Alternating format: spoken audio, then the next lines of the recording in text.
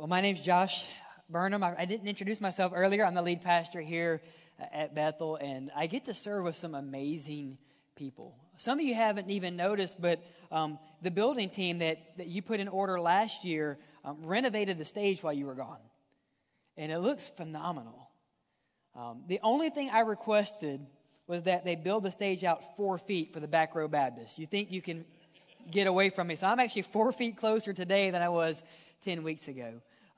And so we're just excited about this. Some of us, well, where's the choir? Well, they're right back there, but until they can get closer than 6 feet, they're going to be in our hearts.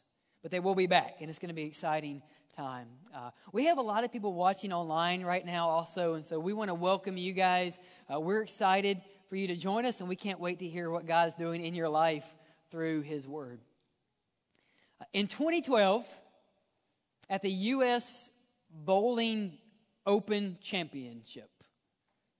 Just go with me here, right? So we're all starving for sports. A man named Pete Weber was losing. And as he was losing, he's being taunted by the crowd. Now, Pete was the best bowler. He was the number one seed in the tournament. And this was a tournament that would allow him to pass his father's record. And he's losing, he's getting more angry, and Pete's known to have a mouth on him anyway. And many of you saw this on SportsCenter because it made the not-so top 10. He wins the championship on a strike, and he turns around to his opponent and he shouts this. He says, "Who do you think you are? I am." And I'm thinking, who knew bowling could be so much fun? We have some bowlers in the audience. There's some over here. I'm not going to look at them. But if that's how you bowl, please invite me because I want to be a part of that. Don't YouTube that clip because if you're not watching it on ESPN, it is not something you should watch. But I began to think there are moments in our lives that cut us down to the knees and that cause us to question ourselves. And they ask us, who do you think you are? In February, COVID-19 stopped every economic engine that we had built our lives upon in one fell swoop. If you had told me that most of the churches, if not all the churches around the world, would not have had public corporate gatherings for Easter, I would have said, you have lost your mind. And yet it happened. If you had told me that again our nation would see protest, again we would see rioting because a man brutally murdered another man in the plain sight of people who were begging him to stop in George Floyd, I would say, no, that wouldn't happen. If you would have said that one of our local law enforcement would have been brutally attacked and murdered, I would have said, oh no. Not in St. Clair.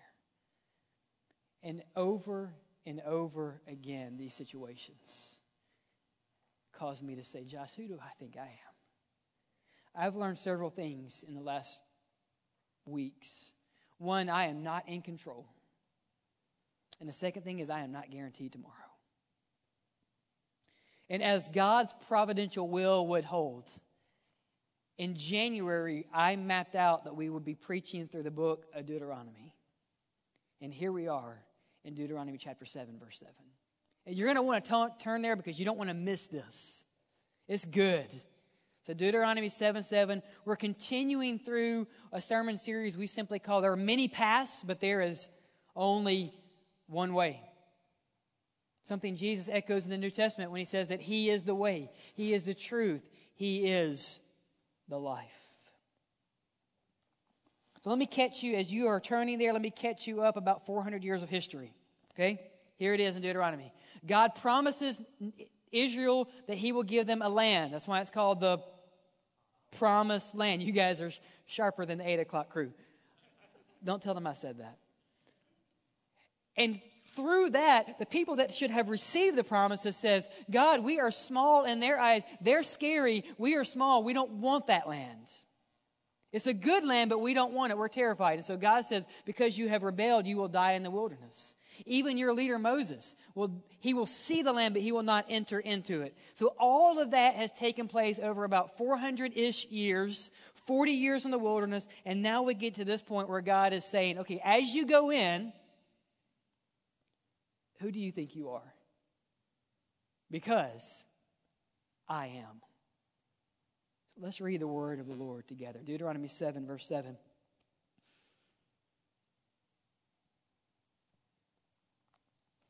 God, through his servant Moses, says, "The Lord has set his heart upon you, and he chose you, not because you were more numerous than all peoples, for you were the fewest of all peoples, but because the Lord loved you, and he kept the oath he swore to your fathers.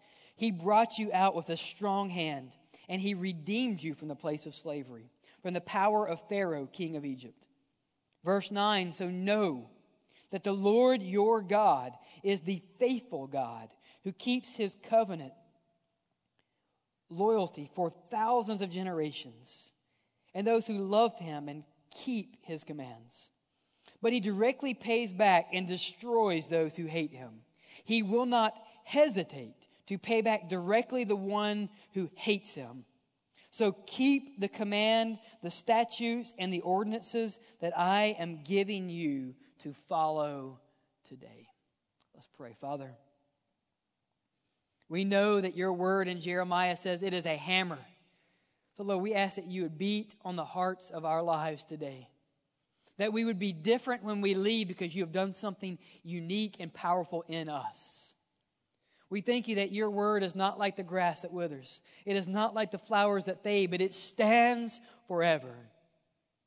And we thank you that you love us and have called us to be a chosen people through the blood of Jesus Christ. So Lord, work in us, change us, and mold us that we might look like your Son. We pray in Jesus' name. Amen. Today's sermon is simply called, "Who Do You Think You Are?" I am.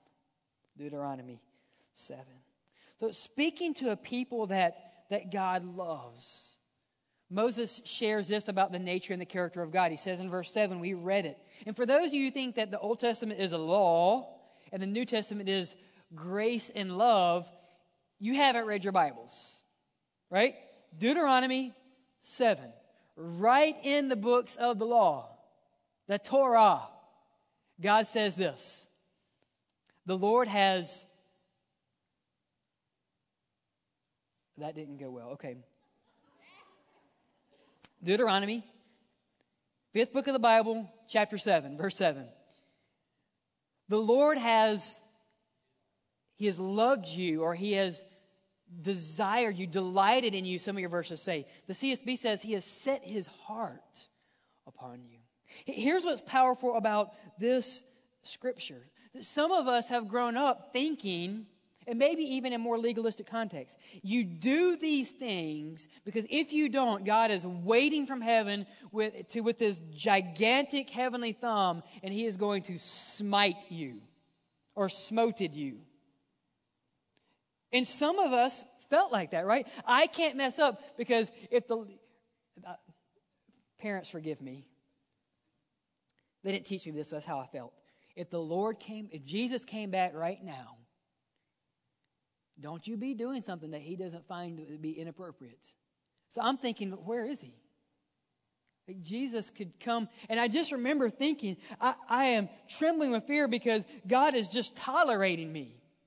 He's biding His time because He doesn't love what I'm doing. So God is tolerating me. And yet in Deuteronomy it says something different. This is the first time this word is used in Deuteronomy. It's the word hasak, which means to delight in. It says in verse 7, it says that there's a strong emotional attachment. Like He loves you. He delights in you. He doesn't say, again, Josh, I'm just going to tolerate you till you get to heaven, and then I'm going to glorify you, and then it's going to make sense. God delights in His people. As much as He delights in His Son, Jesus Christ, He delights in you the same way. And so whatever understanding you have of God, maybe it's time to think that your concept of God has been shaped more about the songs that you listen to and the people that you listen to more than his words. Now, some of you might be thinking, well, are you saying God is only love? He's not the God of justice. You must have come in late. Because Amos clearly says that the justice of God will roll down like a river. But if you're here today thinking God just puts up with you because that's what he has to do because he's God, who in here puts up with their son that way? No, we delight in our family. God delights in you. He hasak you. One scholar, his name is Brueggemann, he's a fantastic biblical mind. One of the greatest scholars in the Old Testament. This is what he says about this word. And it's a powerful picture. He says, hasak bespeaks a strong emotional attachment that runs beyond any reasonable, explicable act. He says, I can't explain why God loves you and delights in you, but you know what? He does. That's what God is sharing with Israel before they go in the promised land. And that's what God is sharing with you. Because of Jesus Christ, God delights in you. This is the gospel. The gospel is, because of Jesus Christ, the Lord has set his heart upon you. I don't know about you, but if I need any truth in the last several weeks, this is one I want to highlight. God, you have set your heart upon me. Now, before you get the big head thinking, man, look who I am. God delights in me. He hasak me. That's what the pastor said. I am his hasakt, which is not the correct past tense of the Hebrew, but we'll just go with that. No, it says that God chose you. You didn't choose him. God chose you. Look what he says right here in verse 7 to Israel. The Lord has set his heart upon you, and he did what? He chose you. Now you think, well, that's just the Old Testament. That's not a New Testament concept. Well, 1 John would say this. 1 John says, this is love. Not that you love God, but that he loved you, and he gave his son as an atoning sacrifice for you. Before you love God, God loved you. Ephesians adds, it is God's gift. Why? In Ephesians 2, verse 9 and 10. So that no man can boast. It is not of your works. It's not something you have done. Now, chosenness can lead to two areas that are equally sinful. Some become arrogant and say, I have it figured out. God has chosen this group, and so I am going to be arrogantly content in that, which is not what the Bible says. And then there's some that are complacent. They say, well, I don't have to do anything, which is not what Scripture says. But we need to rest in the fact that chosenness should cause us to fall on our knees in worship. Not in arrogance or complacency, but we should fall on our knees and say, God, why me? You are loved and you are chosen in Christ Jesus. That is the power of the gospel. And all of this is spoken to remind you that Christianity is not about you.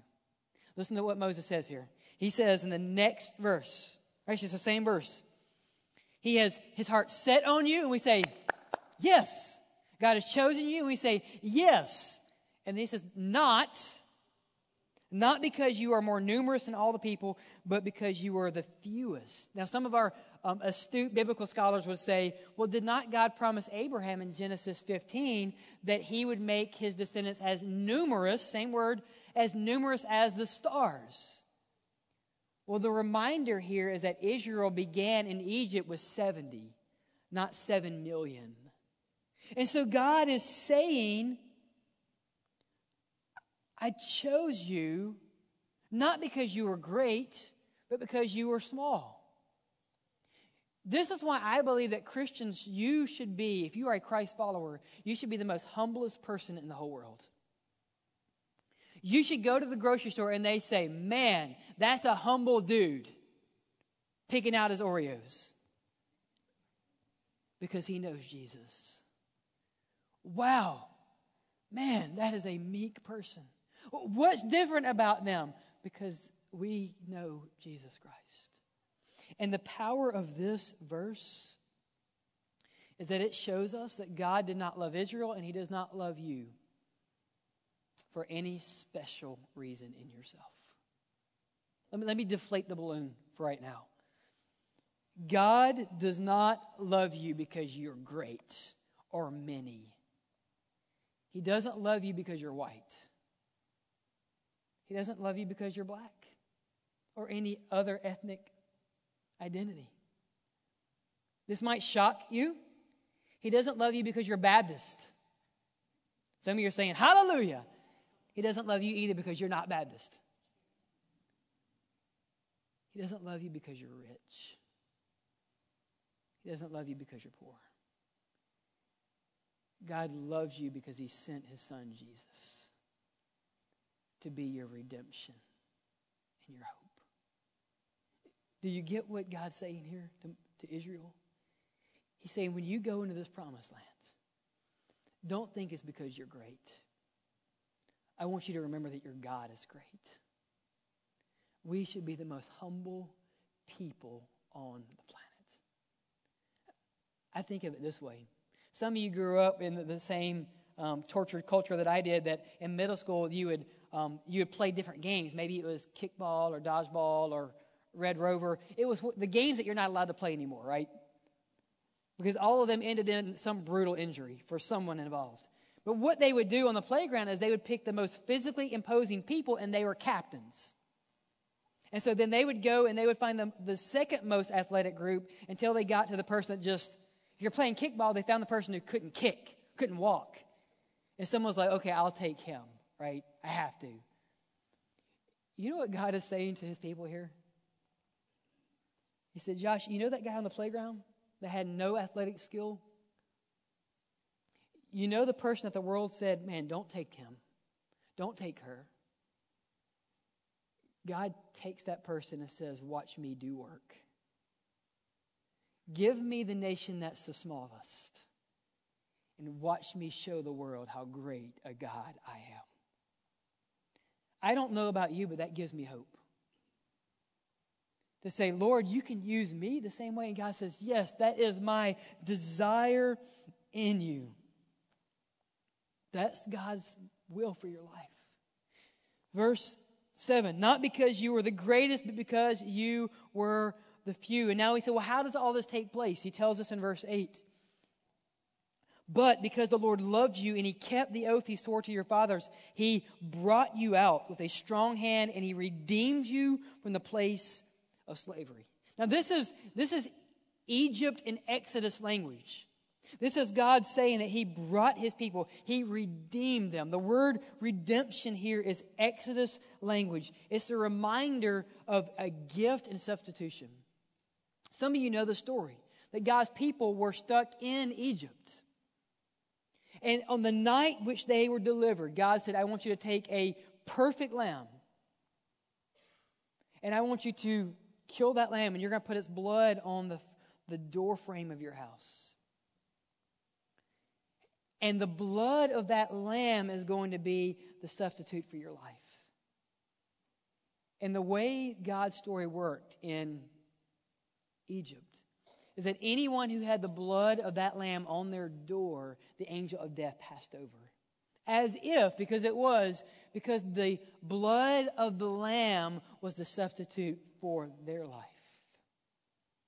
How does salvation work? We have a greater lamb named Jesus Christ, who gave his life, who lived a sinless life. And he gave his sinless life for sinful people like me. And Jesus said, God, don't kill him. Don't send him to hell. I will pay his punishment. Lord, take me instead. And when we put our faith in Jesus Christ, he becomes our redemption. He exchanges his life for our life. And we exchange our death for his. That's the way salvation works. And in light of all of this, When you hear the question now, who do you think you are? If you have put your faith in Jesus Christ, you know what you can say to that? We can say, I am His. Who do you think you are? God, I am yours. Look at your Son, Jesus.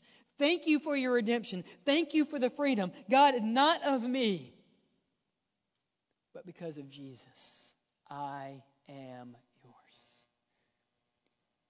God working in His people, and He's working in His people that we might see something deeper about our Father. Look at what He says next. He says, I have brought you and I have redeemed you from the place of slavery. Why in verse 9?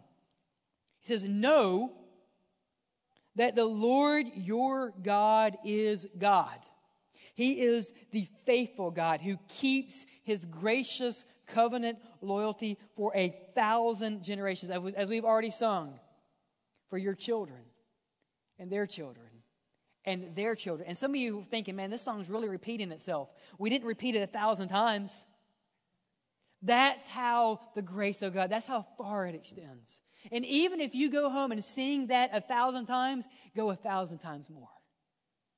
That's the loving kindness of our Savior. Remember, it's not about you. It's about God. And so what do we know about our God? It says very clearly, it says, know that the Lord, the covenant name of God right here, know that the Lord is what? He is God. And not only is He a God, He is the God, and He is whose God? I love this, right? He is your God. Don't forget that. Don't forget this is not, well, we're just going to worship. We're going to pray to a God. God, we hope you're listening. No, we can pray, God, I know you love me, and I know you are listening because I am yours and you are mine. And this God keeps His covenant, and He is faithful. You know what I love about that word faithful? People ask me sometimes, it sounds arrogant that you can be so confident in your salvation. You know what I do? I go to this verse. Because I'm tired of the bill of goods that many of you have been sold by religion or someone who claims to know God. And it goes like this. If you just work hard, if you keep your nose clean, if you go to church and just enough to say you go to church, right? You live in the South, that could be once a year, it could be once a month. Just go enough that you say you go. And just give enough to say you give. And just be kind enough to say you're kind. If you do these things, then you will be accepted. You know my response to that? Is if my salvation depended upon me, and if you knew my heart, I don't have a prayer. But you know what I know about God? Let me read it again in case we missed it, verse 9. This is the reminder to Israel and the people who love Him in covenant relationship. Know that the Lord your God, He is God, and He's what? So when that means that you are unfaithful, what is God? When that means that you are sinful, what does that make God? Faithful. When that means that you are ridden with guilt and you are ridden with your past and everything that you don't want to remember, what is God? Faithful. Some of you need to highlight this verse. Because when the enemy comes and he reminds me of my past, Pastor, how could any God love you? I say, Satan, you forgot that my God is a faithful God. But don't you remember your sins? Excuse me? Because what I know is that my God is a faithful God. But what about your past? My God is a faithful God. But Josh, what about that time you poured your life on the altar and you said, God, cleanse me. I'll never do this again. And you walked out of here, and the same anger you confessed was the same anger that penetrated the recesses of your life when you hit your car. My God is a faithful God. And the joy of this verse is that even when Israel was unfaithful, and they were unfaithful, and they were unfaithful, that did not diminish the eternal faithfulness of their God. There is such hope in this passage. Oh, the great joy. And so I just want to say to you right now, dear brother, rest in his faithfulness. Dear sister, rest. It doesn't depend upon you. So praise God. Praise God, it doesn't depend upon us. He is a faithful God. You might be thinking, okay, that's awesome. So what do we do with all of this? Moses does not keep us in suspense. He does not ask them to wait till tomorrow. Look what he says in his word, verse 11. He says, because God has loved you with his heart, he's delighted in you, because he has chosen you, because he is faithful, because he is your God. Because of all this, he will hold guilty those who are guiltful.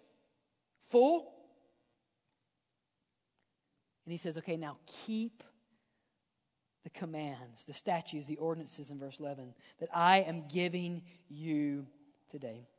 So did you catch what happened? God is faithful. What verse is that found in, by the way? I'll give you a hint. Verse 9. And then God says, keep my word, keep my ways. What verse is that in?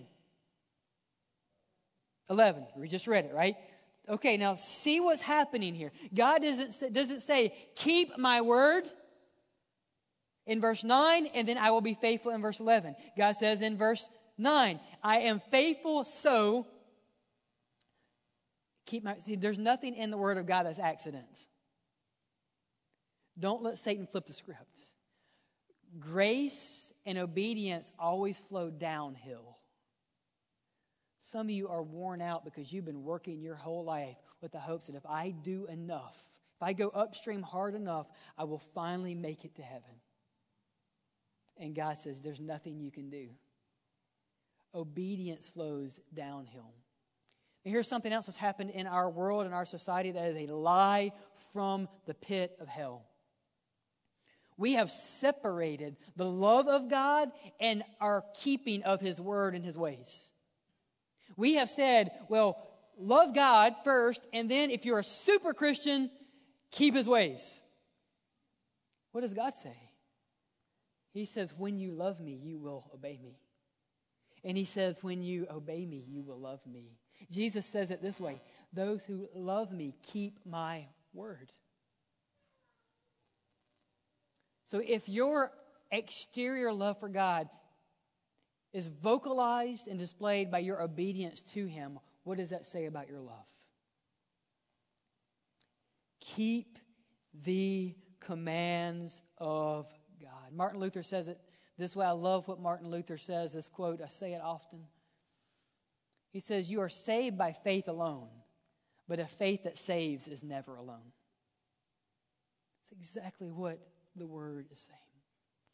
Some of you are convicted right now because you say, I love God, I love God, I love God, I love God. You'll sing, if we sing a song about I love you, Lord, and I love you, would throw yourself, you would roll down the aisles. But if we sing a song, I obey you, Lord, you say, okay, Pastor, that's enough. You can't have it both ways. And may God call us to a place where the keeping of his word and the love of his word is flowing downhill from relationship. Keep his word found in verse 11. To a faithful God in verse 9 who delights in you. Verse 7. You see what's happening? Keep his word because God is faithful and he delights in you. Obedience flows downhill. Some of you are here today and you're thinking, I don't even know who this God is. I think there are two things in our lives. It's really the two manifestations of the same issue that keep you from Christ. Some of you are proud. You think that I have made my life and I am good enough. And I'm okay dying with the hopes that one day God will weigh my life and I will be found good.